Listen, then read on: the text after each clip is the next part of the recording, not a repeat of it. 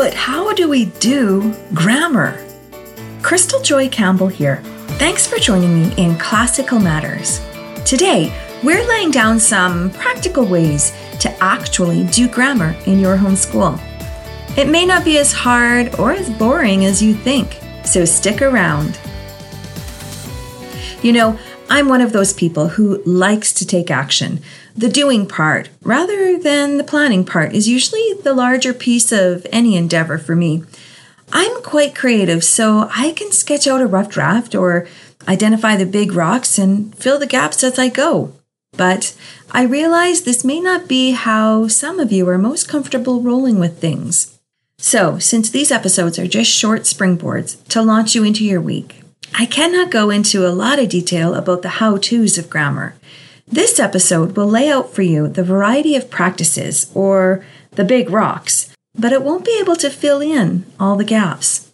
Now, I want to support you as much as I can, so I'm hosting live interactive workshops on the practices of grammar. These are small classes with limited spots. Be sure to get one while they're still available. Check out the workshop on my website, www.crystaljoycampbell.com. Click on the Services drop-down menu and you will find workshops for more information. So, let's jump in. We understand that there are two types of grammar, general and special. What we have learned is that general grammar teaches us to relate words to realities and ideas, where special grammar teaches us how to relate words to other words, like Latin grammar or English grammar. This is important because when we introduce grammar in our homeschool, we want to go from general grammar to special grammar. We want our students to learn to see the world through words, through language first. Once this is well established, then we can ask them to sharpen their view and take a closer look at the functioning of words and language. So, remember, from broad to specific, from general to special, from whole to part. This is fundamental in classical education. It is one of the elements that distinguishes itself from modern education. Classical education goes from whole to part. It looks first to synthesize ideas and then analyze, whereas modern education looks to lead the student in knowledge by way of the critical method or analysis. Classical education wants to lead the student in knowledge by way of synthesis, with the end being the connectedness or unity of all things. Okay, back to the practical. Our process is to lead the student from general grammar to special grammar. From all that we've learned about general grammar, we can conclude that through naming and knowing, the student is increasing their knowledge. But we don't want them to only have knowledge. We want them to be at home in language as well. So before we introduce the actual functioning of language, our two concerns are ensuring our students have a large storehouse of knowledge and being at home in language. Let's take a look at the first one, a well-stocked storehouse of knowledge. What is this? Well, it's a deep knowing of the natural world, ourselves, and God. So how do we help the students to build a well-stocked storehouse of knowledge? Like I said, it is through naming and knowing that their storehouse is built. It is through their interaction with the natural world, humanity, and God. It's through direct and indirect interaction, through their own experiences and the experiences and insights of others, particularly of authors. So we let them explore. We give them time to explore the neighborhood and surrounding areas, new places, new ideas. We let them explore by doing. We let them explore worthy books that span across multiple subjects through reading aloud or independent reading. We ensure that they are exploring not just the natural world, but humanity and God as well. And these are done through stories and storytelling, poetry, song, tradition. Tradition would include things like family history and local history, folk songs, sacred songs, and texts. We want our children to learn from the exploration, not build a database of facts. When we read, our goal is not only to know about the text, But more importantly, we want to understand what the text brings to light. And this is where narration is immensely helpful. Simply put, narration is telling back. It's not an outline or a summary of what was read, but it comes from the student's own thinking. Narration allows the student to make up her own mind and heart about what she gleaned from the text. Narration is first done orally, and then once the student has ample experience, then narration can be written. So let's recap at this point. Number 1, we want to begin in general grammar and only move into special grammar once the student has built a sufficient storehouse of knowledge. In my experience, that starts to take shape in later elementary. Number 2, in general grammar, we want to give ample opportunity for the student to encounter naming and knowing through their interaction with the natural world, humanity, and God. Number 3, that interaction is through direct and indirect exploration, through their own experiences and encounters and the experiences and insights of others, namely worthy authors. And number 4, narration is immensely helpful in building a well-stocked storehouse of knowledge. So what we really need to do is allow them to explore, read, narrate. Now let's move on to our second concern. Remember I said, before we introduce the actual functioning of language or special grammar, our two concerns are ensuring our students have a large storehouse of knowledge and being at home in language. We've covered a large storehouse. Now let's look at what it means to be at home in language. Being at home in language is being able to speak, listen, read, and write, to perceive what things are, to know them, to be able to discern which voices or authors in the language are worthy and good to learn from. We become at home in language through imitation and memory. We are first initiated into language through listening and speaking. The rhythm and cadence of language becomes intuitive or second nature to us as we continue to be immersed in the language. We develop an ear for it, you could say.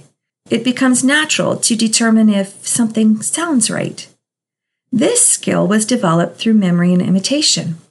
And we continue to use memory and imitation to become even more at home in language. This is why exercises like copywork, dictation, reading aloud, memorization, recitation are so very helpful. We place in front of the child works that are worthy to be imitated. We ask them to become immersed in them, so they become more at home in language. As I've said, the more at home they are in language, the more they develop their ear, their ability to determine if something sounds right. Then, when it is time to transition into special grammar to learn the process and functioning of language, they are well equipped to engage in the analytical aspect of grammar. Using memory and imitation to be at home in language looks like copywork and later dictation. It looks like the child reading aloud and choral reading with others. They will become more at home in language with memory work and recitation of beautiful and worthy passages, which can be taken from poetry, stories, and literature, famous speeches, scripture, songs, to name a few. In the early years, we spend our time ensuring the child builds a well-stocked storehouse of knowledge and becoming at home in language. As the child becomes older, like later elementary, grade 5 or 6, the introduction of special grammar happens. But please note, it is an inclusion of special grammar and not an exclusion of general grammar. General grammar needs to continue. The student will still need the opportunity to build up their storehouse of knowledge, and they still need the opportunity to continue to become more and more at home in language. So what does this all really look like?